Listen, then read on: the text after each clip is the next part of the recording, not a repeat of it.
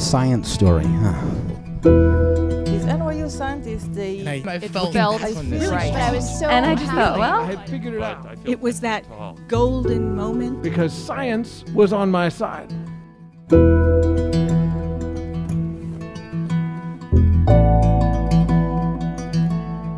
Hey everybody, welcome to the Story Collider, where we bring you true, personal stories about science. I'm your host, Erin Barker, and this week we're presenting stories about being your parent's child. You know how, as you get older, you start to realize that despite your best intentions, you're turning out exactly like your parent? I used to think, oh man, my mom checks out all the time, she's never present in the moment. And then the other day, I was walking down the street, head in the clouds, probably thinking about a story, and then I ran directly into a crotch height pole at full speed. It felt pretty much like you might expect it to feel.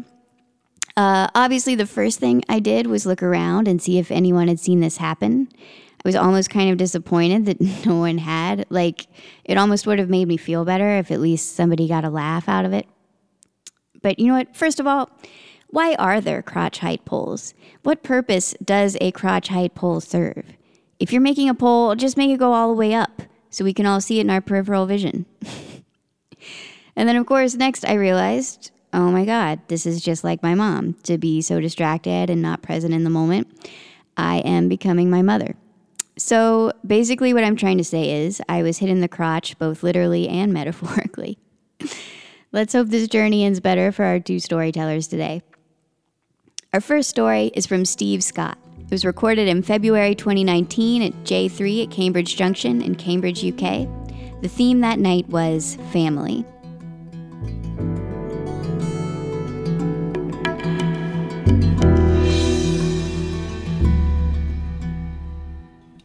My dad and I are sat together, patiently waiting.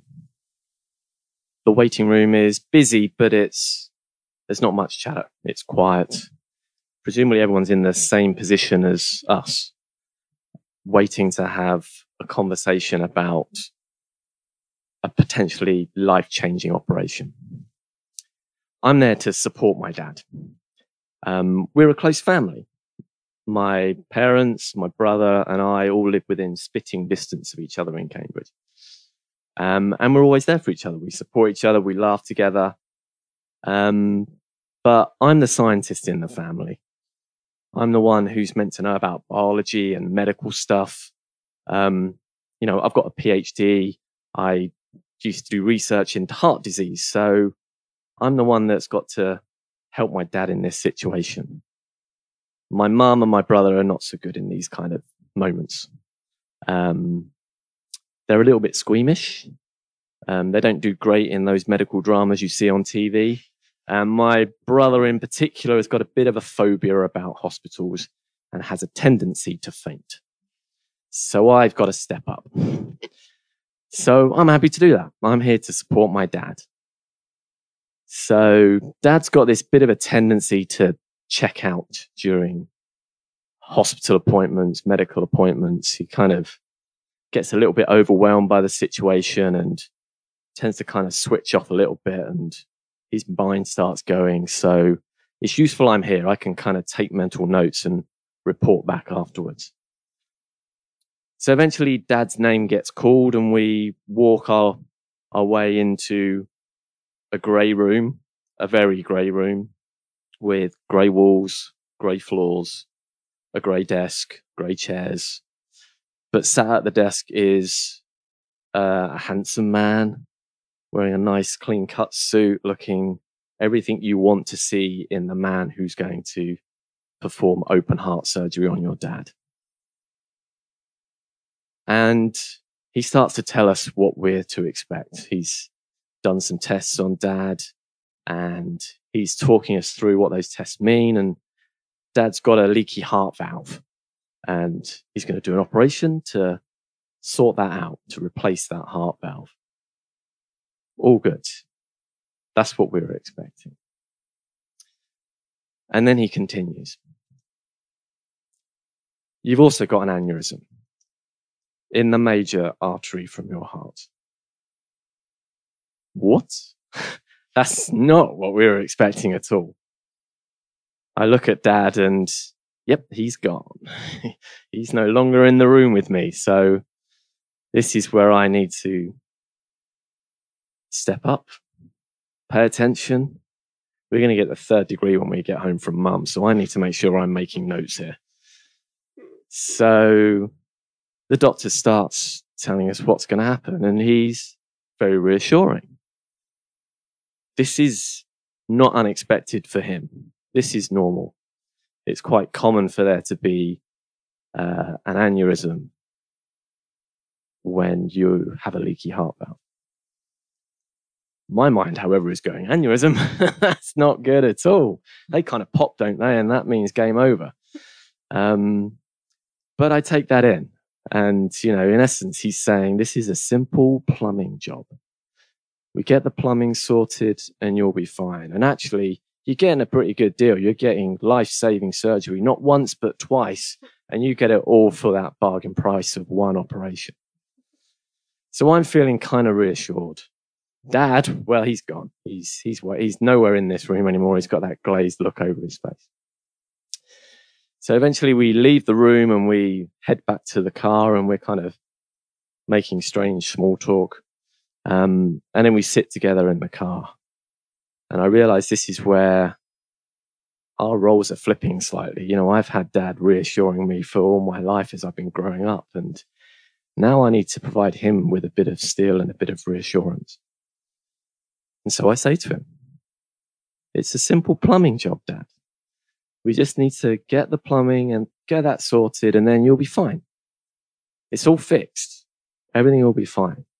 And I think I'm saying that as much for myself as I am for my dad.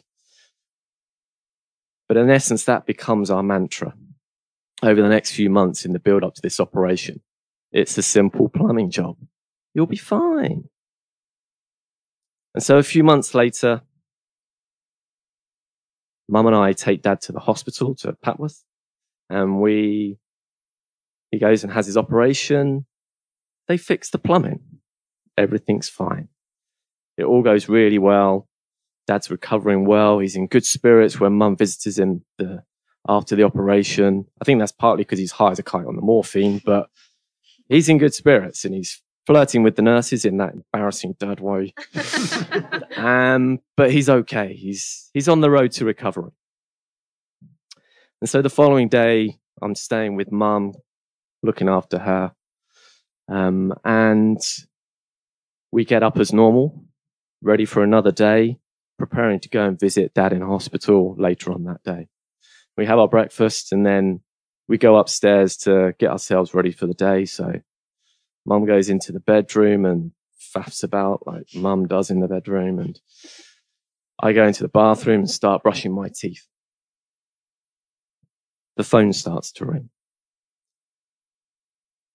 And I hear Mum's tiny little footsteps walking across the bedroom. And then the phone stops ringing and I can hear Mum's muffled voice on the end. And I can hear her going, okay. Uh-huh. But every time I hear her voice, it gets softer and it gets lower. And I can tell just by hearing that one side of the conversation that this is not a good conversation. So my heart starts racing. My brain starts going overtime. I'm thinking, well, something's not good. What's up with Dad? What's happening?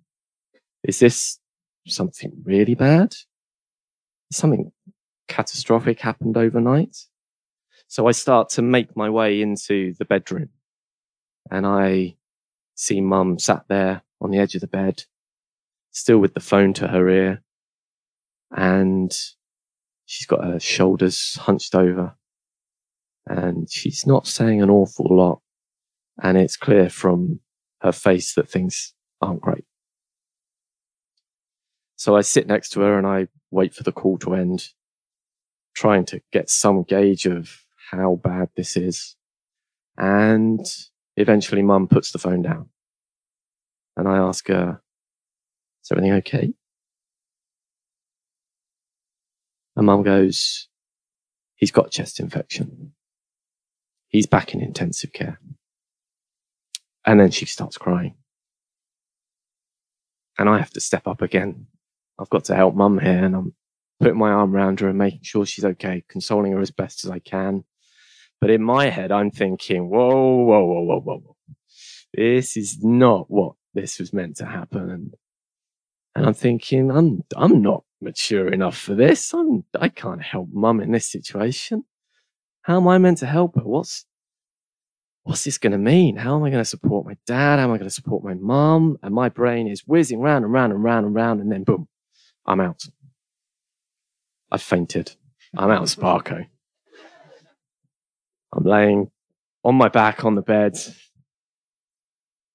And then I hear mum's voice saying my name over and over again. Steve. And then getting a bit more anxious, Steve. And eventually I come to feeling pretty lightheaded. And I can see my mum kind of sat over me. She even goes as far as to slap my face, which I think was a bit too much. But I come round and mum starts apologizing. Starts saying, I'm really sorry. I've got to get a grip. I'm really sorry, Steve. And eventually I kind of sit up and then I just keep moving forward and put my head between my knees because that's what I need right now. My head is really light. And I think that's partly because I've just fainted, but also because I think there's just a weight kind of lifted off me. That pressure that I've been feeling for the last few months and all the worries and things that I've been feeling is just suddenly no longer a secret, and I'm sharing it. And mum and I chat, and, mum apologizes. And I think she's realized that this is my dad as well as her husband. This is my dad, and her fears are the same as the fears that I've been having. And so we vow we need to support each other. Mum says, I need to support you. I need to help you. So my mum's back. She's being my mum again. And I vow to support her as best I can, even though I'm feeling like I'm a bit out of my depth. So that day, later on, we make our plans to go to the hospital to visit dad in intensive care. And I'm worrying about what that's going to look like. We've all watched those medical dramas, and, intensive care is never a great word. So I'm wondering what sort of state my dad's going to be in. And we walk through the doors and we pass people lying flat on beds with all kinds of machines connected to them and beeping and all kinds of noises. And then I look across the ward and I can see my dad. And he's sat in a chair. And he's got what looks like a full gas mask on his face. So he's basically being fed oxygen through a mask that covers the whole of his face. But underneath that mask, I can see there's my dad giving me a reassuring, wry smile, as if to say, son, I'm all right. And I feel so much better. And so we go and we spend a bit of time with dad, and it's ridiculous because he's got this bloody stupid mask all over his face. And then he has to eat a fruit salad, and he's picking individual bits of fruit and having to lift it underneath the mask and try and get it in. And he's looking so guilty about it, as if he's eating some kind of contraband that he shouldn't be eating in hospital. It's fruit, Dad, for goodness sake. And so he's doing okay. We managed to persuade my brother to go and visit as well. Despite all of, my brother's fears about hospitals, he does really well, and he, agrees to go in, and he spends some time with Dad, and he does great. And then the nurse comes and says, we need to take some of your dad's blood.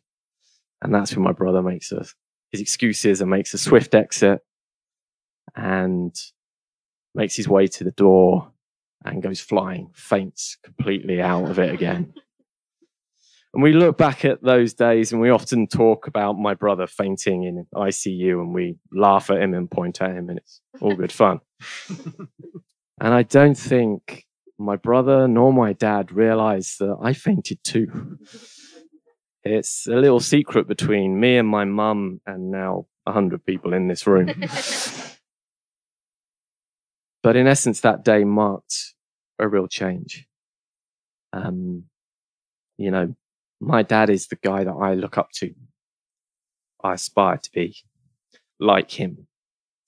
And he's given me so much guidance, reassurance, support, help, love through my years growing up. He's even done a few plumbing jobs for me around the house, which is great. But now it's flipped a little bit, and he's now looking for me for some guidance, reassurance, and support. And that's a little bit weird, but it's fine because he's my dad. I love him, and I'll always be there for him.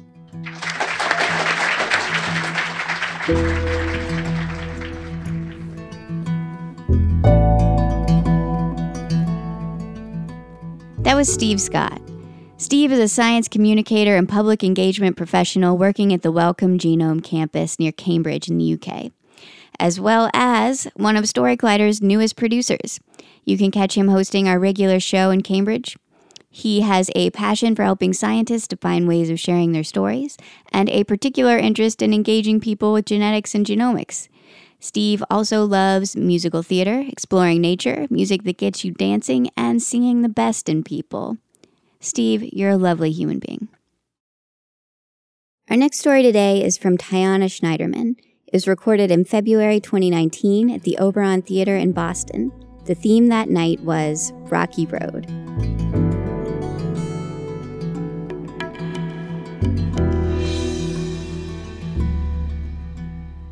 The room around me is white and shiny with chrome finishes, and there's the dull hum of scientific equipment running in the background.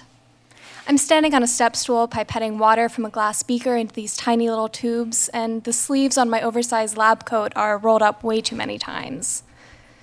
The safety goggles keep on slipping down my nose, and yet I have the biggest grin on my face because I'm 6 years old, and Mom gave me an important job to do. She's busy preparing chemical samples to put into the machine that spins around really fast, and she's talking to me in Slovak about how cool atoms and molecules are. When she finishes up, she gives me a high five and a hug and tells me what a good little scientist I am. This was my normal. I never thought that math and science were just for boys because my mom was a scientist and she was pretty cool. You see, she started her second PhD program when I was 4, and she finished when I was 8, and there usually wasn't money for a babysitter, so she'd take my younger sister and I into lab. The baby would be napping in the carriage, and I'd get to play the role of senior pipette specialist. I still really don't know how she did it. She was working full-time, and she was also getting a PhD, and she was raising 2 little girls whose father worked hundreds of miles away from home. She was amazing. She would write these little notes and put them into my lunchbox every morning, and she would read me the book about space as many times as I asked for it, which was a lot. And I never knew how hard she worked because she made everything into a game. Toast with canned tomatoes was a special celebration we got at the end of the month and not the only meal we could afford to have. My mother is brave and she is stubborn and she is the hardest worker I know, and I was perpetually in awe of her. All I wanted was to make her proud. So when I was little, I did everything she asked of me. I swam competitively and I played piano, and I started volunteering in a nursing home at the age of 7. And when I was in the 4th grade, I decided I would do the hardest thing I could think of doing, which was learning Chinese. So I spent every Sunday for the next 4 years in Chinese as a second language classes. But I also started to learn what it meant for my mom to not be proud of me. When I was in the 6th grade, I overheard my parents arguing about whose fault it was that I got a B+ in math on a midterm report. At some point in time, my motivation shifted. I wanted to do more than just make my mom proud of me. You see, I hadn't realized everything she'd gone through to get to where she was. Sure, I knew that she came from Slovakia 3 years before I was born to start a PhD program, and I also knew that she left that PhD program shortly after I was born, but I didn't really know the details of the in-between. Around the age of 12, I asked her about it. My mom's first PhD advisor liked to hire Czech and Slovak students who couldn't speak English, so that way he could abuse and exploit them. When my mom got pregnant with me, the unplanned oopsie, he told her he would never grant a PhD to a mother. When it came time for her qualifying exam, The rest of her committee thought she should pass, but he stated that she didn't meet the internal standards of his research group. The 3 deans she talked to, all old white men, told her that there was nothing more they could do for her. My mom couldn't face the prospect of going back to Slovakia without a PhD, so she decided to stay in this country, something she had never planned to do.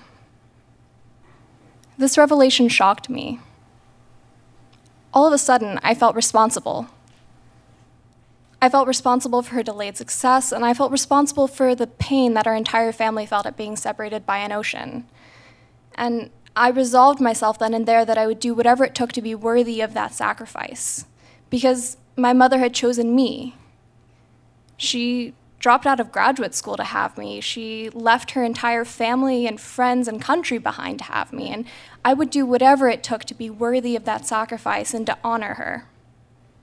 So, at that point in time in my life, honoring her sacrifices meant getting into the best college I possibly could. So, what did I do? I took every AP and honors class I could, and I aced them, and I started volunteering more. I became president of a service organization, and I even interned at a Fortune 500 company in high school. I did everything I could possibly think of in order to get into the best college I could and honor the sacrifices she made and make her proud. But it seemed like whatever I did, it was never enough. My mom was always asking me why I wasn't doing more, why I wasn't volunteering more, why I got a 93 on that exam instead of a 95, and she would chastise me for being moody and tell me that I was setting a bad example for my younger sisters. It seemed like no matter how hard I tried, how much I did, it was never enough, and I got depressed. I applied to 8 undergraduate institutions. The first rejection came in the parking lot of my fencing gym. The second and third rejections came at home, and then I got into my safety school, so yay, I'm going to college. But the 4th, 5th, 6th, and 7th rejections all came in on the same day. I very rapidly felt my entire sense of self go away. At first, I was devastated and crushed, but then I got angry. I didn't get angry at the schools. I could rationalize and justify and explain all of that. I mean, I just hadn't done enough. I had an endless, soulless litany of accomplishments and awards, and there was no passion and no drive behind them. I just wasn't good enough. I wasn't angry at the schools. I was angry with my mother. I was angry because no matter how much I had sacrificed, giving up sleep and friendships and my own sanity, no matter how much I had done, I hadn't been enough, I hadn't done enough to be worthy of the sacrifices she made. And I was angry that I felt my entire value and worth as a human being were tied up in my success as an academic. I was just very angry, and so I started doing everything I could to get back at her. So I wore black because I knew she hated black, and I wore makeup every day because I knew that that would get in her skin. And I even started dating an unkind boy who encouraged that anger and bitterness and resentment. Every time I came home from college, there was a war waged between us. There was this one time we went on a hike, and we had an argument because my mother threatened to financially cut me off unless I majored in something more practical than physics, like engineering. I refused because I'm as stubborn as my mother is. And we spent the next several hours arguing about whether or not physics was an appropriate major for me to have. 2 hours later, neither of us had budged, and we were lost in the middle of the woods without a map and a very sharply dwindling water supply. We spent the rest of the day in this tense, angry silence trying to find our way back to the trailhead. Things escalated between us. Slights from one of us turned into escalations by the other until we were fighting and arguing about silly, meaningless things, until one day I went too far. In my senior year of college, I told my mother that I didn't want her in my life anymore. The truth is, I just didn't want the relationship we had, and I didn't really know how to de-escalate it or make it better, and the only thing I could think to do was to end it. I changed my phone number, and I didn't give her the new one. I hoped she'd ask me for it, but she didn't. So as the days passed and the silence grew, I had a lot of time to think. I had a lot of time to think about the fact that the obligation and duty I felt to her was an unsustainable force that was eating me alive. And I had to begin to learn how to live my life as more than just a reaction to my mother. I had to start framing things in terms of I want instead of she'd hate. I'm not gonna lie, it was a huge relief, but there was also this deep sense of loss because there was a gaping raw wound where I needed her love, and I didn't think I could get it back. 7 months after I cut my mother out of my life, I was sitting in my college kitchen with some friends baking and making stupid jokes when I heard a knock on my door. I was quite confused. I wasn't expecting anybody else, but I went to open it. She's standing there with tears in her eyes, and I flinch, expecting her to yell at me. There's an endless pause as she's struggling for words. I just needed to see you, to know that you were okay. I wanted to give you a hug. In that moment, I knew that I had been enough from the beginning. Thank you.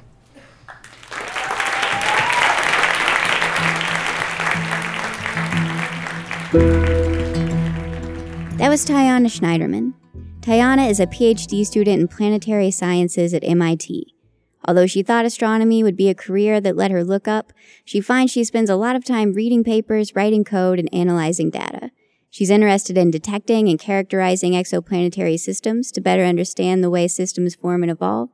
And in her free time, she knits, reads, and goes on backpacking adventures. I have to say, the endings to these stories today have exploded my heart into a million pieces. Thanks so much, Steve and Tiana. The Story Collider is grateful for the support of the Tiffany & Co. Foundation and of Science Sandbox, a Simons Foundation initiative dedicated to engaging everyone with the process of science. Story Collider is led by me, Artistic Director Erin Barker, as well as Executive Director Liz Neely, with help from Deputy Director Nissa Greenberg, Operations Support Manager Lindsay Cooper, and the rest of our amazing team. The stories featured in today's podcast were from shows produced by Fiona Calvert, Stephen Puente, Ari Daniel, and Catherine Wu. The podcast is edited by Senior Podcast Editor Zoe Saunders, with help from Gwen Hogan and June Quinn. The theme music is by Ghost. Special thanks to Cambridge Junction and Oberon for hosting these shows, and to Crotch Height Polls everywhere for teaching people valuable lessons. Thanks for listening.